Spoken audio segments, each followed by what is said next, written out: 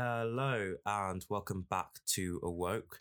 I'm Hisham Parchment, and this is my new show where I'll be talking about the issues of race and blackness in connection to various other issues such as mental health, the place of art in the community, class and social mobility, LGBT plus issues, etc.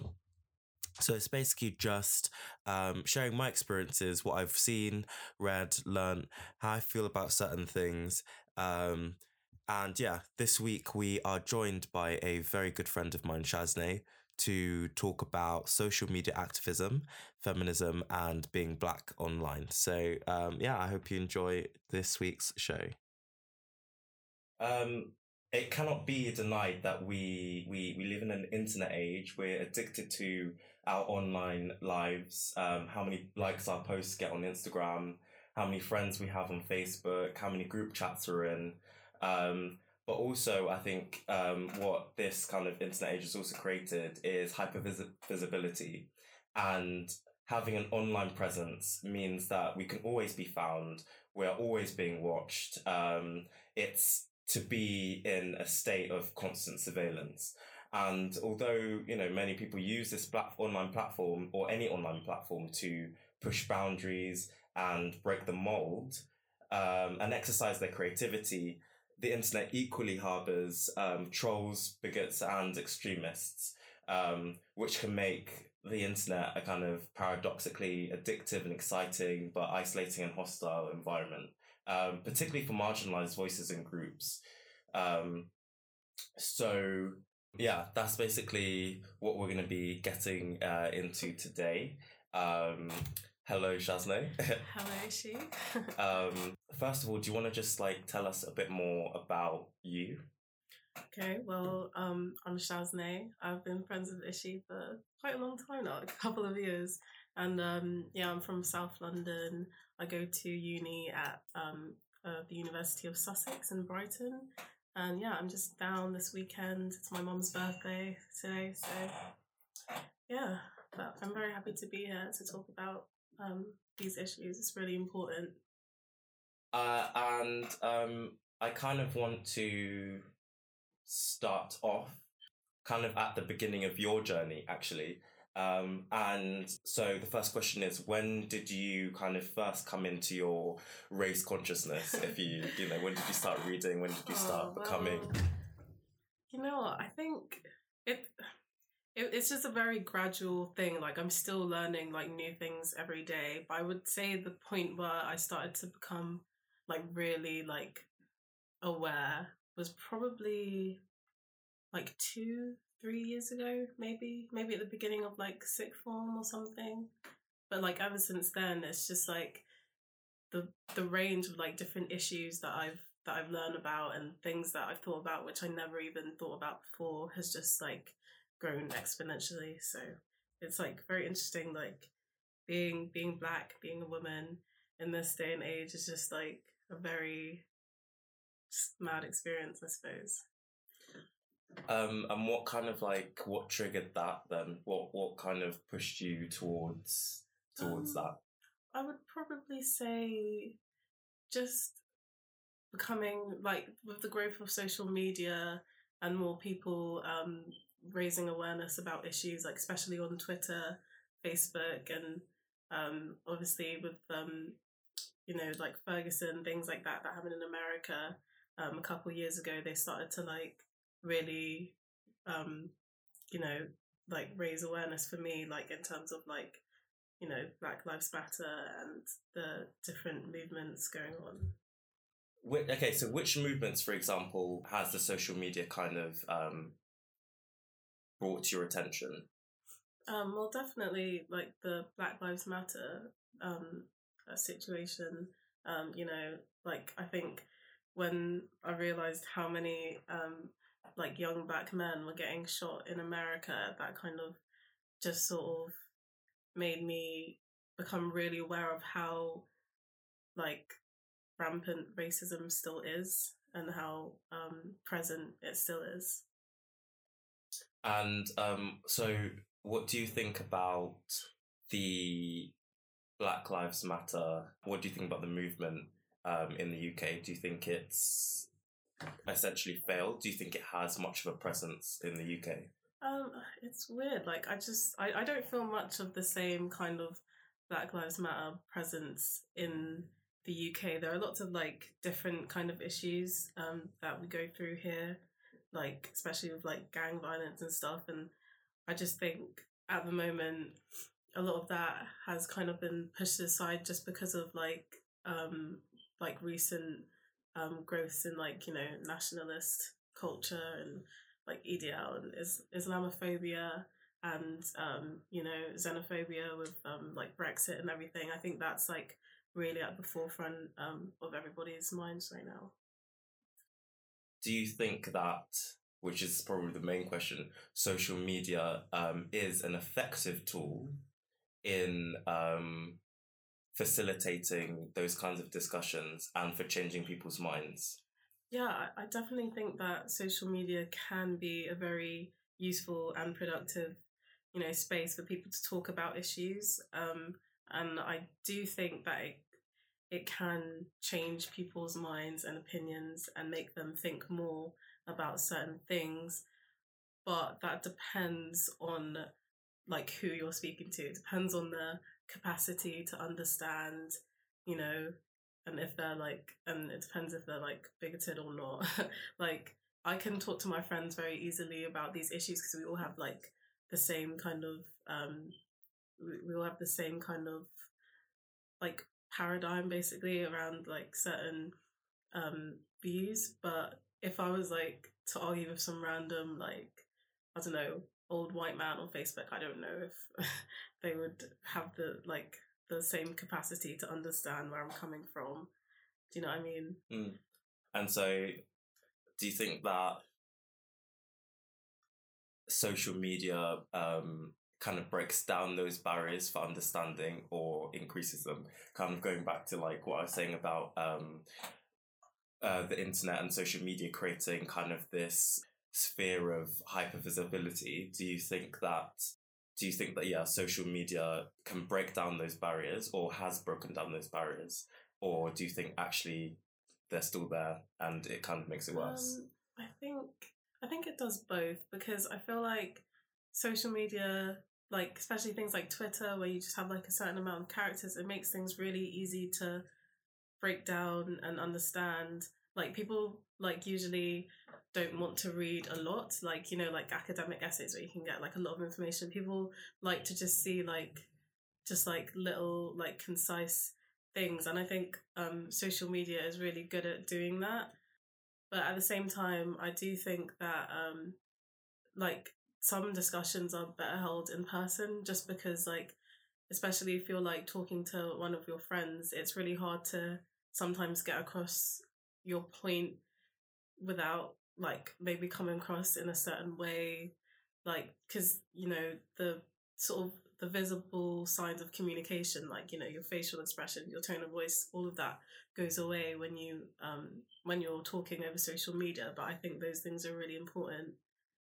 Yeah, I think that like especially when people kind of, they often say that like I text differently to how I am or I speak in person. Yeah. And I think that if you kind of apply that also to when you're talking about serious issues, whether that's with your friend or whether that's with someone that you don't know or don't know that well, I do agree that it kind of completely removes that human factor involved. And, you know, I'm sure a lot of people will agree it's a lot easier, for example, to be really combative and for things to escalate online. It's just so much easier than if you're in person talking to someone face to face. Yeah, it kind of removes that kind of the human element in it. Do you think then that it's easier to confront racism online or offline, in terms of where are you most comfortable doing that? I definitely think I personally am a bit more comfortable doing it online, because for me, like, it takes like a while to like articulate my thoughts and like to say things in a way that kind of like make sense. Whereas like when there's been situations you know, where there's like been some sort of like, I don't know, like microaggression, anything, something that I've heard that someone said, I just don't know how to react like in the moment. It's really hard to know how to react, and like to even know, like you would just question yourself so much, like, am I overreacting? Should I say something? Should I not? I find it really hard to like decide in the moment, when I do hear something problematic, like what to do. But if I see it on my phone or something, it's like more easy for me immediately to just point that out and to sort of be able to articulate like why it, you know, it is problematic. When I was saying that it's kind of, it removes the human element when you're talking online, it also, we need to also remember that kind of like when racist comments are kind of directed at you in person, a lot of the time, for me anyway, it's easy for you to kind of freeze up. Yeah, exactly. Yeah. And for you to kind of feel stunned by the comment, and not be able to kind of quickly give a response to that or to reply to them. Like one time at uni, at the beginning of this term, this uni year, I was just like, I just went for a drink at one of the campus bars with my friends, and then I went to the toilet, and then like there was some girl who came up to me and she was like, oh my god, like I have no black friends here. Like she was like, I just come to Sussex, like I'm a fresher, I have no black friends, and she touched my hair. And in the moment I was just a bit like, you know, she was like, she thought she was complimenting me, so I automatically was just like, thank you. But I did feel kind of uncomfortable. But then it only took like, you know, when I like went out of the toilet and went back to my seat and I really thought about it, and I was like, wait, that's actually a violation. Like she shouldn't have just like touched my hair without my consent like that. And yeah, it just takes a while because it's like you just don't expect it. Like you're just expecting a normal social interaction. You're not expecting to be like, you know, have like a microaggression directed at you. So it was kind of, I kind of had a similar experience as well. And I was in one of the, like a mock interview at school. And afterwards, the man interviewing me, because at the time I wanted to do this a volunteering program in New York, and it's basically like mentoring and stuff like that. And so I was like, yeah, no, like that's what I'm thinking of applying to do, whatever, blah blah. And he was like, this is like right at the end, and he was like, oh, good luck out there. And you know, like when you can just feel like underneath that is kind of like, what is that meant to mean? What does that mean? And like, it's the way he said it as well. And I was kind of like, the way he said it, I knew that it wasn't just like oh yeah, you know, hope you have fun, good luck. No, it carried that kind of undertone. I completely get you. And also that's another thing that makes, I guess, calling something like that out in person much harder, because it's harder to be like, actually, I've inferred this from the tone of your voice. Yeah, exactly. And that's often how it's so covert, it's so in between the lines, that like, if you're saying, oh, that person was racist, it's like, oh, what did they say to you? And I said that, they'd be like, well, what are you talking about? But it's like that kind of lived experience that you can't really convey to a lot of people when it's like, that was a racist comment, so. And even if like you did like try to call it out in that moment, like they could easily just, you know, play white victim and be like, I was just trying to be nice, like kind of thing. And which like, just deflects the exactly. So on hashtags as well, we've got hashtag Black Lives Matter, we have hashtag Me Too. And so do you think that hashtags are kind of a powerful and effective way in raising awareness and popularizing movements? Or do you think that they kind of lose their power when they're overused? Do you think they're just kind of like a throwaway thing that like, hashtag Black Lives Matter? Do you think that like, it's overused kind of makes it? I do kind of think that maybe with time that does happen. Like it does sort of in a way like just lose its meaning because it's just there like when I think about it now, like if someone was just like tweeting like a general sort of thing about whatever issue and then just put hashtag Black Lives Matter, I'd probably like just completely skim over it in my head. Like I probably wouldn't even like really think about the movement in depth. Like it feels like a reduction, you know. But I feel like maybe at the beginning, like of the start of the movement, it is kind of like a powerful thing to like, you know, to see everywhere and everything. But I do think that maybe over time it can just start to look like words, basically. What about the Me Too movement, the hashtag Me Too movement? Do you think that that's lost traction? Do you think that the hashtag is still standing?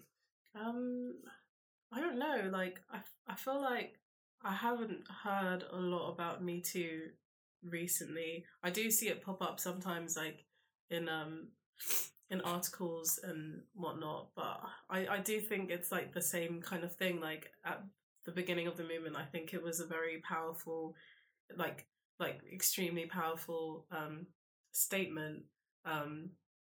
But it is one of those things where it just becomes something you see so much that you really forget what, you know, what it's about. So, yeah. So in, I don't know if you've read the article in Galden about intersectionality recently. No. But it was basically arguing that, you know, the meaning of intersectionality has kind of been watered down and overused to such an extent that it no longer means anything. So I was just going to ask you, what do you think about this? Do you think intersectionality has also become just a throwaway word? I feel like, you know, like since people have become more aware of, you know, intersectionality, of it being a thing that is like kind of one of those buzzwords that you can just throw in everywhere, and like I don't know, maybe people do sort of really forget like how important it actually is, and like, you know, how many intersections there actually are. I don't know, like I mean, I think we have like in general moved away a lot from white feminism, and it's good that people are recognizing how, you know, different parts of your identity can affect your experience as a woman. I don't know. I just think I don't actually think that it's still throwaway. I think it's still something that people are thinking about, and that's in their minds. Actually, I was talking to someone the other day about intersectionality, and we're talking about it not just being about identity, because everyone can, just as, you know, you can have a black queer woman, you can also a white straight male. That's also kind of three different aspects of someone's identity that kind of work together in some way, shape, or form. And that the focus should kind of be shifted onto like the power structures at play between not only between the different aspects of your own identity, but your identity in relation to another person's identity. And so, how do you feel? What do you think about intersectionality in terms of power structures? And do you think the debate around intersectionality should be evolving towards that? Yeah, I definitely think that it's important to, you know, think about intersectionality, especially in comparison to, you know, like those who might have like more power over, you know, and someone else. Like I think, like obviously we can say that someone like even as a black woman from you know, the Western world, I do recognize that I have more privilege than maybe like another black woman from like other diaspora, like I don't know, somewhere that's, still profoundly colonized, you know. What kind of response do you usually get, and who from, when you're talking online about certain issues? I usually get responses from, like-minded people who would agree completely with what I'm saying. Sometimes I get responses from people who slightly don't really understand what I'm saying, but like obviously like want to understand and can have like a productive conversation about it till they kind of like start to like realize like where I was coming from, which is like it's like a really good thing. And then sometimes I'll get responses from people who just like want to humiliate me and see how I can like prove that I'm right when they've already um in their head, like they've already established that I'm wrong, and they're just messaging me in a way to sort of, yeah, to see, like, to sort of break down my argument in a way. And it is very patronizing, like, when people do that. What kind of toll does that, what effect does that have on, like, you, for example, wanting to post more of these kinds of posts? Do you feel like you're put off by posting? Put off by, sorry, the people who are kind of giving you this negative response? Yeah, I definitely feel put off. Like I did used to post a lot about these things, and then like over time I just kind of thought like I can't really be bothered because I don't really want anyone to like reply to me and like argue with me and say things like. So yeah, I have like kind of refrained a bit recently. I do just try to post things that I know won't get like too much of a reaction, because I just don't have the energy to like be arguing with people, or like to find out that this person that I know like actually just has like really stupid views. Yeah, it's just like exhausting really. It's just like really draining. So sometimes I just don't really like to talk about it. And yeah, but sometimes I will, like, yeah, sometimes. But. And do you think that it's easy to switch off? Because one of the things, have you watched the Dear White People? Yeah. Yeah. On one of the episodes, she's like on Twitter, like replying to like these people, and she's like there all weekend, and like she hasn't moved from her computer. So do you think that it's easy to just be like, like I'm just not going to talk to you right now. Like I can't be bothered to talk to you right now. Yeah, I think depending on like how aggressive like they might be in my DMs, I'll probably just be like, yeah, no, I don't want to talk about this, sorry. But if I do think that maybe they are coming from a place of ignorance, but like their mind can be changed, and have the energy to try and do that, then I would try. But if it's just like a complete lost cause, then I would just fully just not reply or delete them if they're irrelevant, or just be like, I'm sorry, I don't like have the mental capacity right now to talk about this. At university, how do you navigate those kinds of responses from a university setting when they're coming from like people in your lectures and your like seminars and tutorials, from the professor even, or the lecturer? How do you deal with that?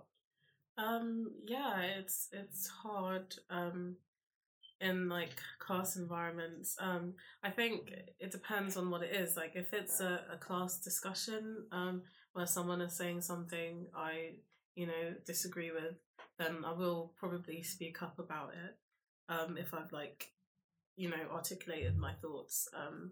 If it's like there was an incident like last year where I did feel uncomfortable with one of the class discussions, but I just like, and I did kind of regret just not saying anything in the moment, like what we were talking about before.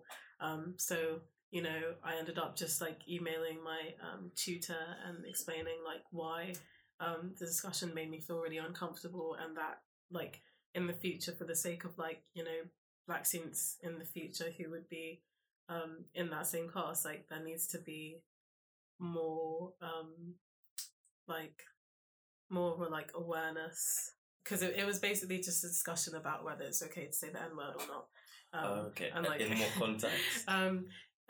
This okay, so we were studying Fanon, you know, and basically the people doing the presentation,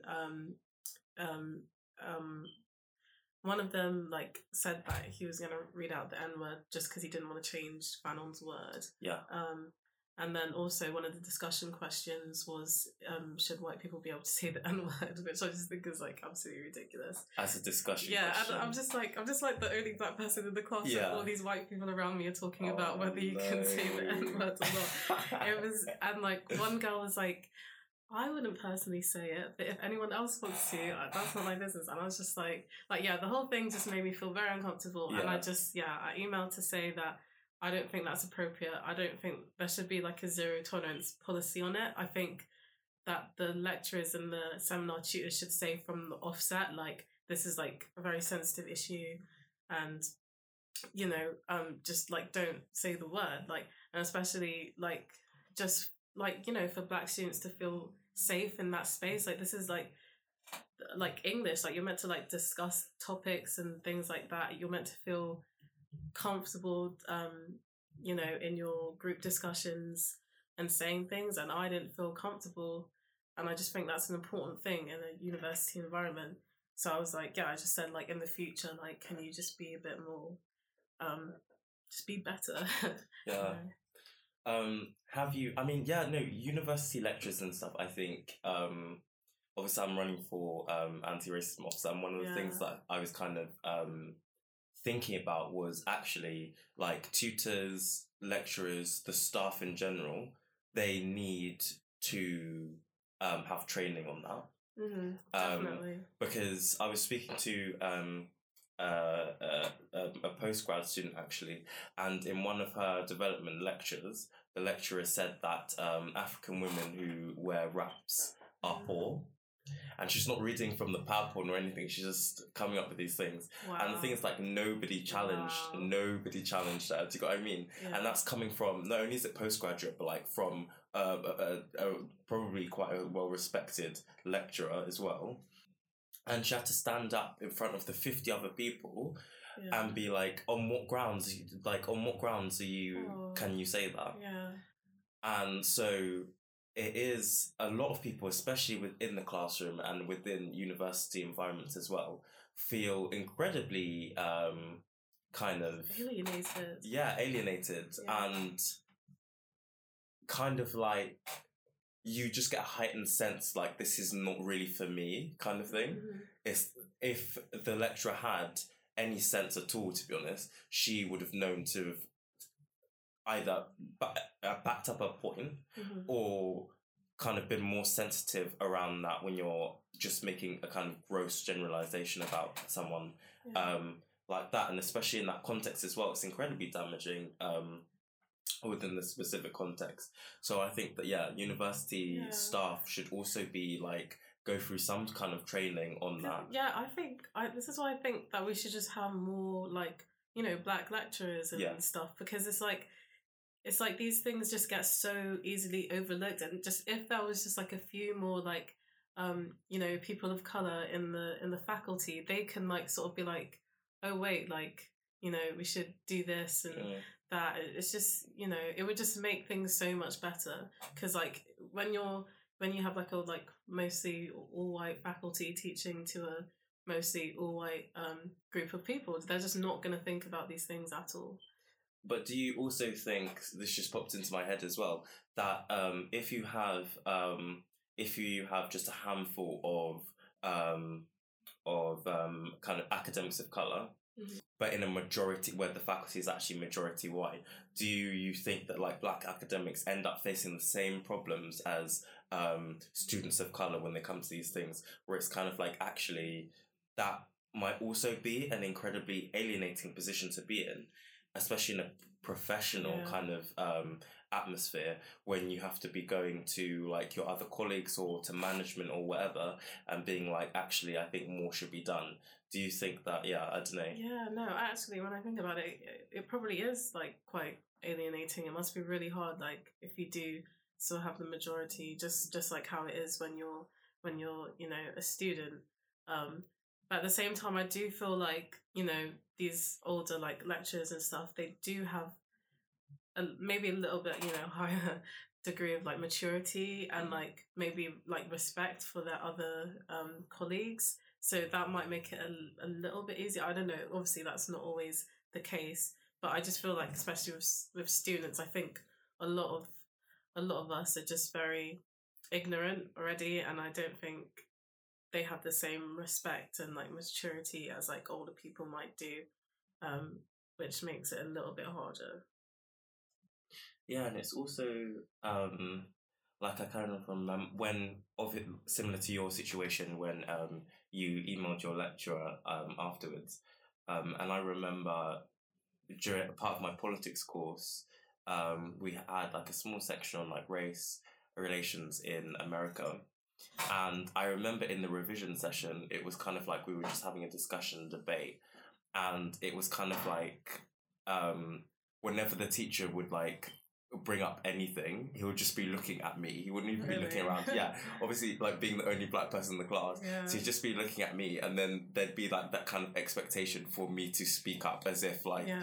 I am automatically by default the best person to talk. Like someone else in the class could be more well read on than me on issues around race relations in America, but it's kind of like that expectation that like actually you should know everything. Yeah, no, I totally feel like that as well sometimes, like, because like, yeah, obviously because of what I study, we do talk about the racial lens like a lot, and like obviously most of my seminars are just like with white people, and then when that stuff does come up, you do like sort of get this immediate awareness of your skin color, of your race, and you just think, oh, I wonder if people are thinking like that I should contribute, like, Yeah. and sometimes I don't even actually have anything to say. I'm happy with the discussion, like, but it's just like this weird like expectation you feel that's on you, like, and you just don't know like what people think if you do or if you don't say anything. So and yeah, no, I was actually talking to my sister about this recently, and my sister's 14, and she was just saying that in the class they were learning, what were they learning about? I think it was like Mary Nightingale. What's her name? No, not Mary Nightingale. Florence? What? That's it. Yeah. Mary Seacole and Florence Nightingale. Yeah, that's it. And she was saying that like they. Everyone was like, "Oh, like you should know about Mary Seacole, blah blah." Like, oh my gosh. yeah, and it's kind of like yeah. her, like, yeah, she's 14 and she's being put in. I'm sure that's not the first time she's been put in that situation, but like especially when you are slightly younger as well, and you don't really know fully or how to navigate like or deal with that situation. It can be kind of like, I don't know, off-putting. It can make you feel kind of like, because I feel like like before you like sort of know the terms of things, like before I even knew what microaggression was, like it's just like a weird just sort of feeling you get when that kind of thing happens to you. It just feels like that something's wrong, but you just don't know how to put it into words or terms or how to explain it. mm-hmm. So I think that it is like a really hard thing to go through, like before you become fully conscious, like just at that age. Yeah. Wait, no, I also wanted to speak about basically I was just wondering about essentially how far does media activism go in terms of like celebrities? So thinking about Beyonce and her visual album Lemonade, it's a very, very powerful statement, that she makes. And she did, provide like loads of Black people with jobs and like future opportunities.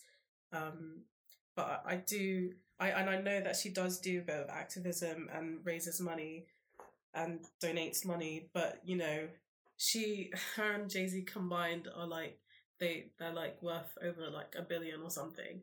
And that could effectively, they could redistribute their wealth like very easily and like completely put it back into the Black communities which they're advocating for. So it just makes me wonder, like, the kind of like sending a message, like how important is that in comparison to actually doing like this like physical work and directly helping out the people who they're trying to like raise awareness for. Like, I just wonder, like, how far does it go? Like, is that more important, or is like people's opinions more important? Like, what do you think? I think we have to be very careful when we think of people in these positions as activists. Yeah. Because I think that for you to be an activist, you have to commit to whatever cause that you are advocating for, that you're raising awareness for. There needs to be a kind of whole 100% I'm in this and I care about these issues. Yeah. Otherwise, it's no different from, for example, just turning up at a protest because your friends are going, kind of thing. Yeah. Like, it's kind of substanceless. It's definitely like I realized it the other day, like when because I always like be like posting things, like trying to raise awareness about particular issues and subjects, but then I realized, but how far is that actually going? Like, the people affected by this don't even know that I'm saying this about them. Like, and I'm like, if I like truly want to help, I feel like I need to like go out and actually help. Like, I definitely want to do like charity work at some point in the future or something, like just get more involved in a more like tangible way, because I just feel like, I don't know, just like sending a message, I just don't know what it does. Like, it kind of reminds me of, have you read Can the Subaltern Speak, Gayatri Spivak? Who, sorry? Have you it's like this woman, this like post-colonial feminist called Gayatri Spivak, and yeah, we studied her like last year, and she was just basically talking about like the subaltern, which is like basically someone like a person like so oppressed that they don't even have like their own kind of voice. Do you know what I mean? Because it's like we're oppressed, but we kind of like have a voice in a sense. But like, this is like talking about people in like third world, I say that with quotation mark countries who like don't have like the capital or the freedom, or maybe even like the vocabulary to describe and explain their experiences and for their own voices to be heard. And then it's just like all these like white academics talking about like colonialism, just like, I don't know, sitting in their like office or whatever in their in all their privilege, just talking about these groups of people, and these groups of people don't even know that they're like talking about them, kind of thing. And yeah, that's what it kind of just reminds me of, like just sort of talking about oppressed people but not actually talking to them.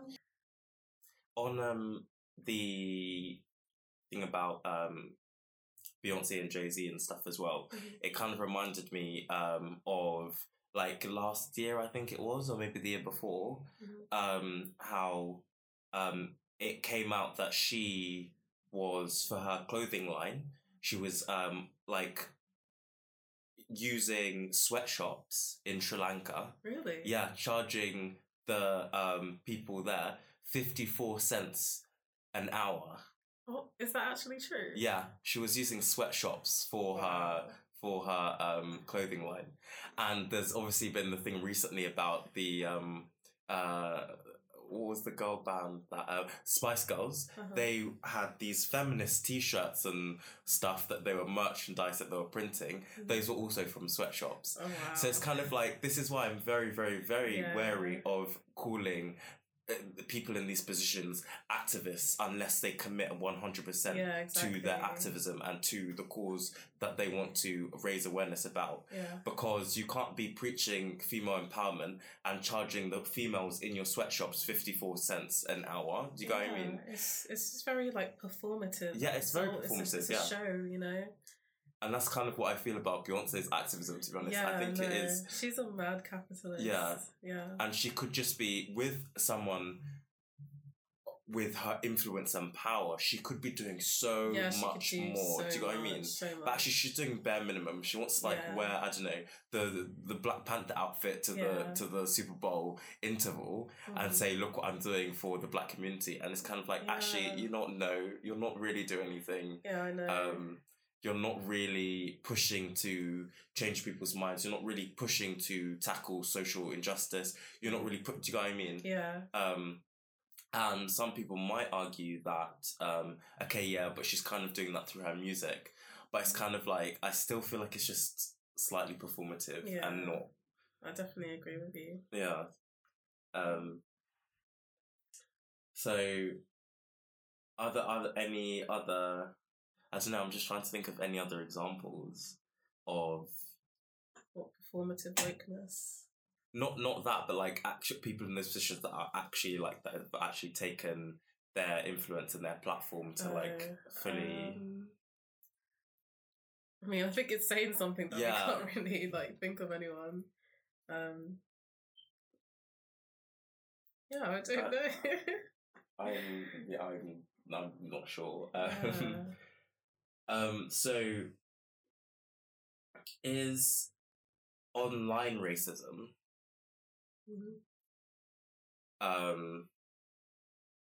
or the way racism manifests online, do you think that's more harmful than offline?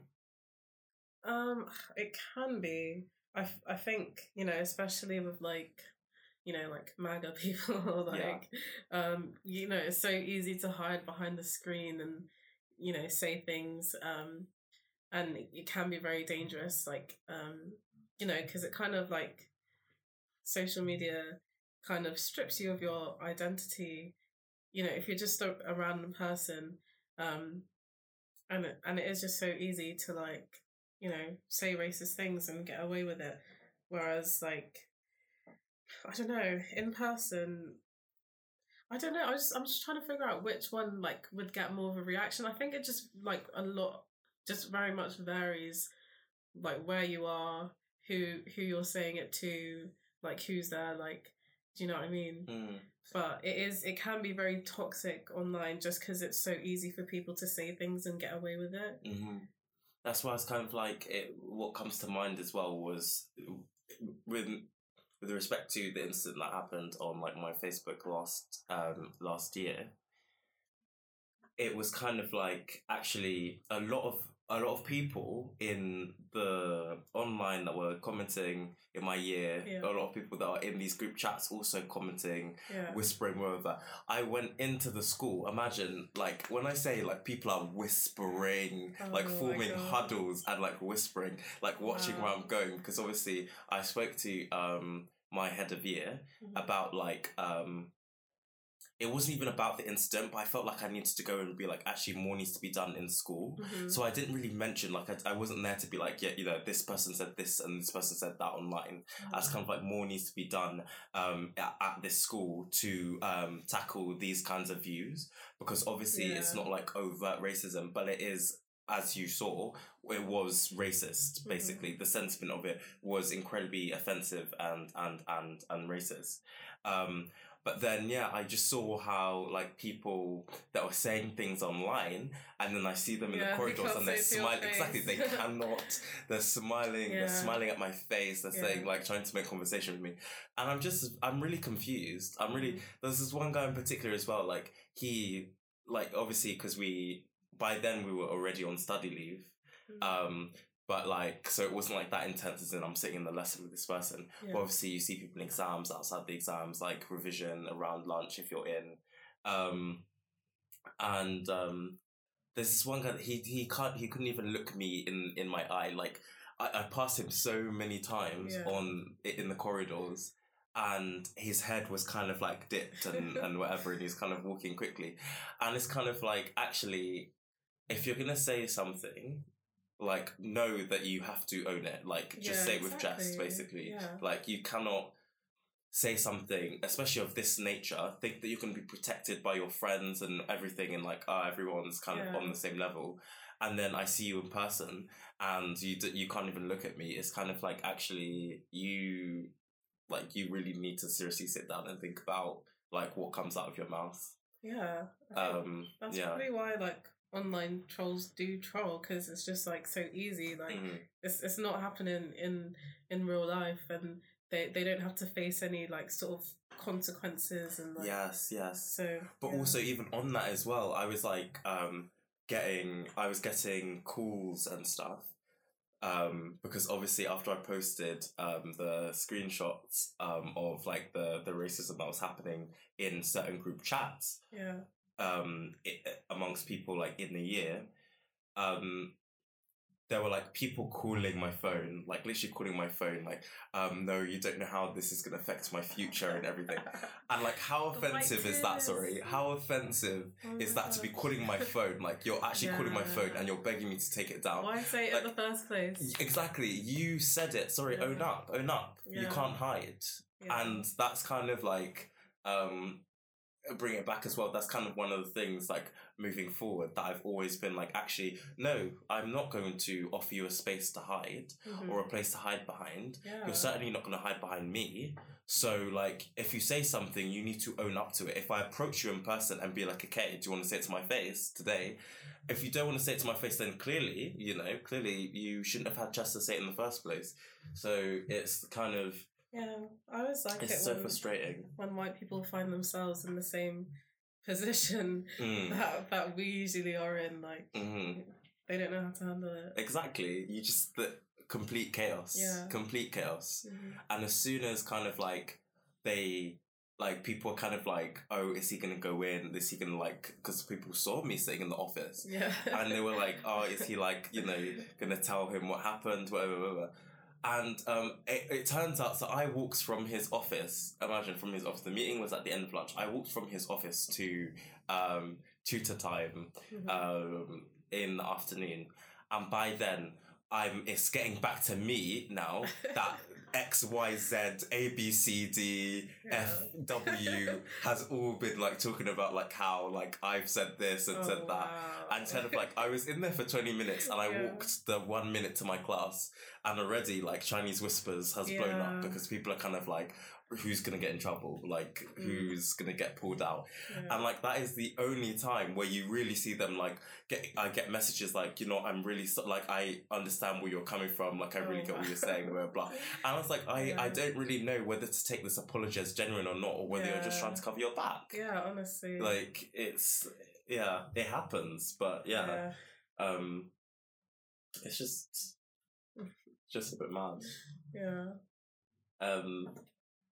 So how easy is it to reach the people that you want your post to reach? Like, in terms of like, I'm just thinking like of the people that you follow in general, like who is it that you usually direct your posts at, if anyone? And do you think that, so for example, if I'm gonna like share an article, for example, which I usually do on Facebook, if I'm gonna share an article, I know that that's kind of like, it's accessible to everyone. And it's something that like people wouldn't necessarily pick up from like the headlines on the news. Yeah. If you do a bit of digging further, you're like, oh, that's going on in the world, or that's just taken place. So that's what I kind of tend to share. Oh yeah. So what's like your kind of target when you share things online?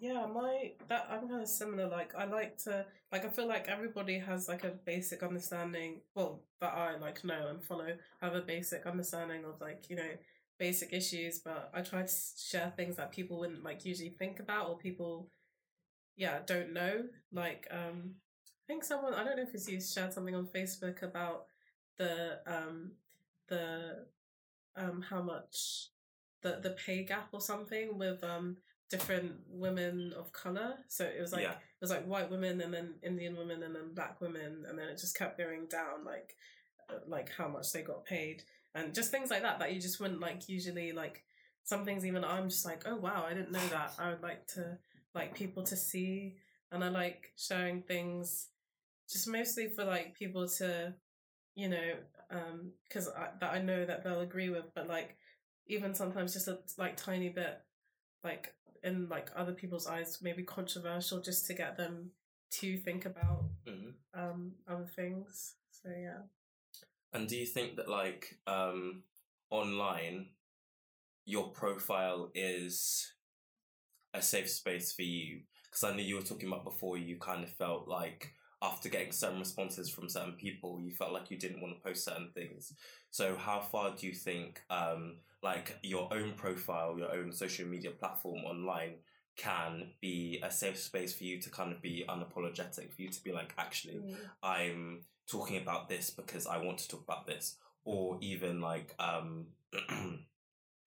or even I care about this because it's kind of like, I think take me or you leave me kind of thing. My go-to place is Instagram, because like most of the people on there are just like, you know, people who I think understand and like, you know, I don't know, like I think the place that I just don't like posting is Facebook, because it's just like Facebook is just like, it's got like all the people from like, I don't know, like year 7 and stuff. It's just got like so many different types of people. And I remember one time, like I think it was like last year, like, you know, when the racist group chat thing came up with like the university students, like there were like a couple as well, like, and then I just made a Facebook status like, why don't Facebook just not allow straight white males to make group chats? And then like I just got so many, like people got so angry, and but it was literally like a joke, it was like hyperbole, and it was just like people got so defensive about it. I don't know, I think that's just the kind of audience that was on Facebook, so I just wouldn't usually like post anything because they just don't. And it was kind of the same. It was the same with the same kind of with my post as well. But it's actually like what you're defending is your whiteness. You're like, that's it. Yeah. That's it. And you're not actually sitting down and thinking about like, if I'm saying this, number one, sorry, it can't be racist. That's just not how racism works. Sorry. Yeah. But number two, if I'm saying this also, it's kind of like, no, before you comment on my post, please just sit down and think about what I'm saying in the wider social context. Yeah, exactly. Because people are like, oh yeah, what has this got to do with race? Why do you have to bring like a race into it? Like, blah, blah, blah. But actually, like, and it is what I was saying on the post as well, but actually, like, particularly with the instances of group chats popping up with racist, misogynistic, xenophobic, homophobic messages that are being put on there, who is kind of left out from those categories? Exactly. There's only one group of person. Yeah, exactly. Do you know what I mean? Yeah. And on top of that, again, you get these institutions, these white institutions, that have, for example, like the outroar recently because they are allowed back at the university, and it's kind of like, this is what we mean when we say that actually these white institutions are protecting the very people that exactly, and because of their privilege, because of the certain aspects of their identity work together in such a way in the wider social and political context. That means that they are afforded certain privileges, and you don't have to be, I don't know why the initial reaction is to be like, no, you're wrong. What has race got to do with anything? You're wrong. You're attacking this group of people for no reason. And actually, you should just sit down, engage critically with the thing. Do you know what I mean? Just think. Exactly. And a lot of people just don't do that. It's so frustrating. Yeah. Online, when you just get a kind of blanket response of Yeah. But yeah. And I think like Probably one of the last thing I kind of wanted to talk about and get into is I think it was Foucault in his book Discipline Punish said that the ever visible inmate. So this is to do with. Are you familiar with the Panopticon? The prison with the watchtower in the middle and the cells. So every cell is visible from the watchtower in the middle, and also the inmates in the prisons can see all the other people, all the other inmate cells as well. So it's kind of like a, and he said the ever visible inmate, obviously in the Panopticon, is always the object of information, never a subject in communication. And I just wanted to raise that. To go back to what I said at the beginning about the internet giving birth to this age of kind of like surveillance and being hyper visible all the time and what that means. And so, what do you think about that? What do you think about being an object of information, actually, if we're to think about social media as a kind of panopticon, if you want, because we're always visible. And so do you feel like, Yeah, I definitely agree that there is a lot of surveillance like that. Just even made me think about like, you know, like the whole the whole, you know, new thing of cancelling, you know, artists. Like, you know, anyone can go on an artist's social media platform and search up like whatever thing to see if they've said something problematic, and it just really highlights how much visibility there is in this age of social media, and it does create like like the surveillance, I think, does like change people's behavior in a sense, but I think, you know, that arguably can be for the better, but I don't know, it depends whether like people are actually like in internalizing their views that, I don't know, that something is wrong, or if they're just putting on the facade that they do think these things. Like, I think it's very easy, depending on how much you say, to hide behind a certain like image. Yeah. It kind of operates at a certain level, doesn't it? Because actually, okay, if we're going to draw the analogy to the inmates, what people see isn't just, you know, us right now talking, or, you know, what people see is whatever I choose to put online. But I feel like that makes it all the more kind of involved and all the more troubling when people hide behind, when people put out certain things, and they think that they can just kind of like, okay, no, I said that, but also whatever. It's kind of like, you do have to own up to that. Yeah. And it's particularly what you're talking about, you know, with the celebrities, you do have to own. What's that? You do have to own. You do have to own. You do have to own up to it, and you have to be accountable to it. Which is why I think that I drew the analogy, because actually, people can just draw up what you said 4 years ago and said, "Look, but you said this," and so it's that thing of actually increasing accountability in that position. And my final question is, do you have any advice for anyone that's probably been in a similar situation to you, particularly with some of the negative responses that you've received online, or just anyone that feels too scared to kind of come forward and share that post because they're afraid of the backlash, or share that because they don't know how certain people are going to react? So do you have any kind of advice for those people? So just do things. Just do what you feel is right. Like, do things for you. Like, if you gain some sort of sense of like, what's the word? If you feel like gratified by sharing something on social media that raises awareness about something, then like completely go ahead, and you have no obligation to explain or justify anything to anyone. It's just completely your choice. That's what I think. It's just completely your choice to share something or to reply to someone. But I also don't think that there's no pressure to post anything. But I would encourage people to do so, because like everyone has different audiences, and be reaching out to different people, and I think it's really important to just like provoke people's thoughts and just make them think about things that they just don't usually think about on a day-to-day basis.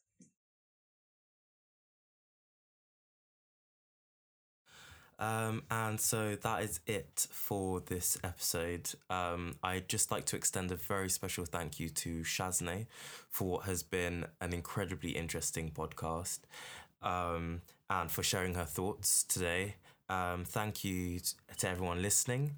I hope you've enjoyed it, and I'll be back next week, same time. Hopefully with another guest and another super interesting topic to talk about.